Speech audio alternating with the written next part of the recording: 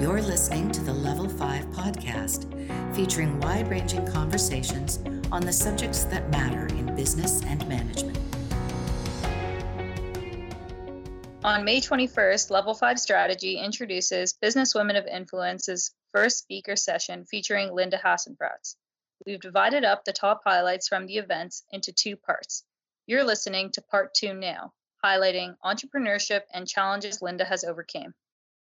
It really starts with, again, that basic idea of balance, that we run our business to the benefit of our customers, our employees, and our shareholders. And, a lot of companies think that their reason to be in business is just, returns to shareholders, but that's not how we think. Like, we think that our employees are as important as our shareholders, and our customers are as important as both of those as well. So believing that means that supporting the communities that we're in is directly impacting our employees, right? Because that our employees are living in those communities.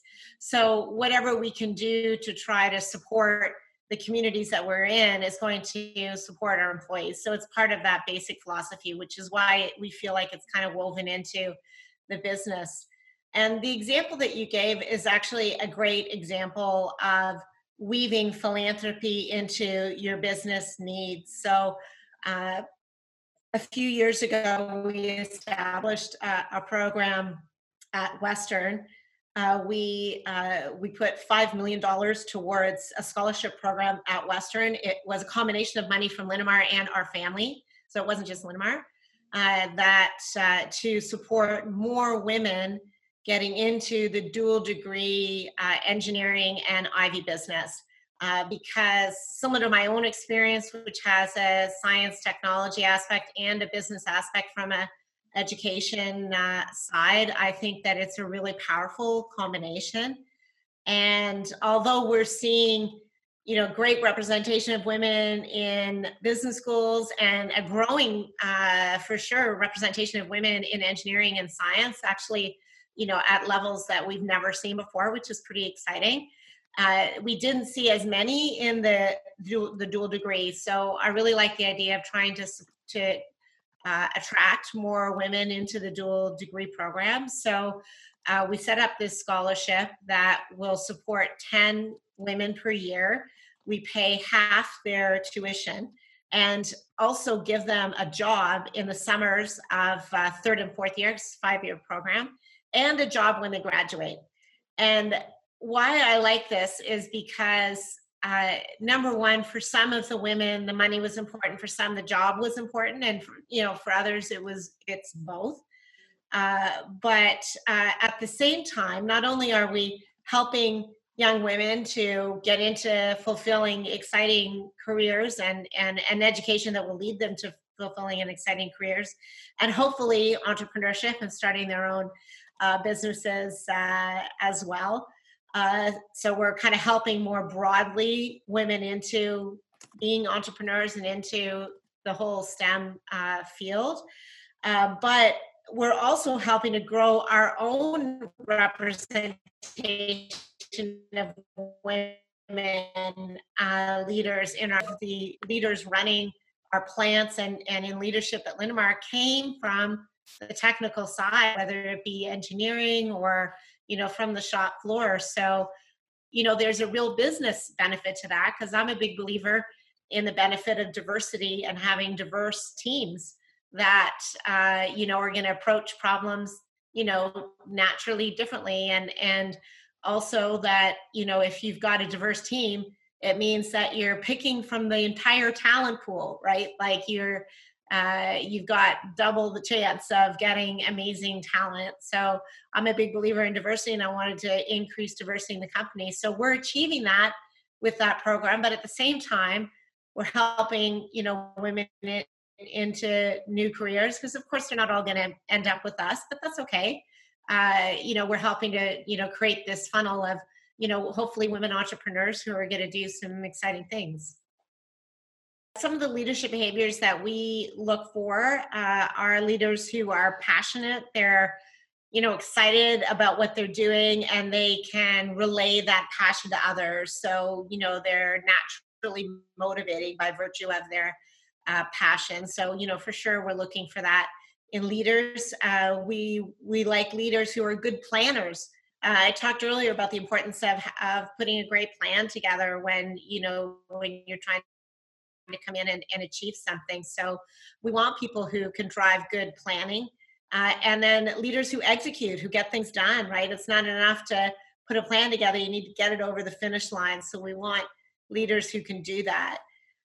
We want leaders with edge and acumen in terms of their decision making. So people who make good decisions, who have a good, sense for a situation, and can read a situation and a market and their people, and make insightful decisions that can manage in a crisis, like we're in now, that can be calm in a crisis, and a rock for their people to help them through difficult situations. So that all kind of wraps up into edge and acumen. It takes a while to explain that one. And communication, obviously, we want people who are good communicators, whether it be verbally or in written form. They've got to be able to communicate in order to motivate. They can't just be passionate. Have to be able to turn that into words to motivate people. And finally, leaders who care. We want leaders who care about their people. We think that care is a really important and not often talked about aspect of leadership, that if you show you really care about your people, they're going to follow you anywhere, right? Because they know that you've got their back. And I think that's really important to have in leadership. So yeah, those are the leadership behaviors that we look for. Yeah, I mean, I think that, again, it kind of comes back to what I was talking about earlier about care and showing people that you care about them. That is good leadership, I think. And, so I don't think that necessarily shows that you're vulnerable. It just shows that you care about them and you care about what's happening to them. And, I think that you need in a crisis to show that that you have a plan, that like we were talking the facts. Here's what we know, here's what we don't know, because you don't always know everything, and it's okay to say that. It's okay to say, I don't know how this is going to turn out, but this is what we think, and here's the direction that we're going to go in. And when we have a better understanding, we'll be able to have a clearer idea of the direction. And it's okay to do that. It doesn't nobody expects you to know everything, but I think it's important to share the facts that you do know, and that you care about what's happening to them, and the fact that they're laid off and they're not working, or that they're scared because there's virus is going around, and what's that mean to them and to their families. And I think it's important to show them that you care about that. And again, important to just keep the communications up. Like, I've been, in the early weeks, sometimes I sent more than one communication a week. Like, there was times when I sent them every 3 or 4 days. I was sending another note out to our entire employee base. But as the weeks and months have gone on, I've tapered that off a bit. I was doing it weekly, pretty consistently, and I've kind of backed off to every couple of weeks now, just because there's less new news to share. So, but I think people really appreciate the information, because they want to know what's going on. They want to know, like, does anybody have COVID-19 at Linamar, and what's happening with them, and what's happening with our customers, and what's happening with the markets, and what are our plans, and what's happening with us financially, and, like, do I need to be worried? And so we've tried to communicate that really regularly. Here's what's happening with our people, with our customers, and financially, and here's what we're doing for the communities. It's really been those 4 blocks that we've communicated all along.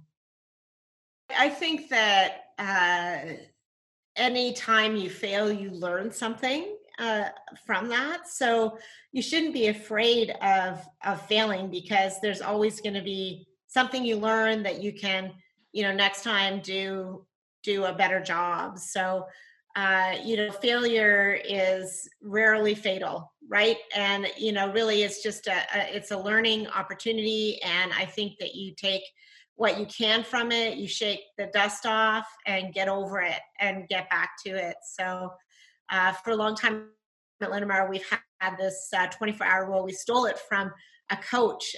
He was the winningest coach in the football league. Actually, he died not long ago. I think his name was Don Shula. And he had this rule that it was a 24-hour rule. And if you won, you had 24 hours to celebrate your win. And that was awesome. But then, get back to work, because just because you won yesterday doesn't mean you're going to win tomorrow. And similarly, if you lost, okay, take 24 hours to be sad about that, but then shake it off and, get back to it, because just because you lost yesterday doesn't mean you're going to lose tomorrow. So, I think that's good advice. So there's often a lot of good analogies between sport and business. And I think that's a good way to think about things, that it's okay to fail. You just learn from it and take that learning to do it differently next time. I had probably in my early years at Linamar, when I was telling you I was moving around a lot to a lot of different positions. And I found that quite challenging because, every few months I'd find myself kind of back at square one, not knowing how to do the job. Brand new team of people who all were kind of like, oh, who's she? And she's Frank's daughter. And, not knowing yet that I was willing to work hard and be, a member of the team and put in the hours and was capable and all the rest. So I had to kind of prove myself over and over again.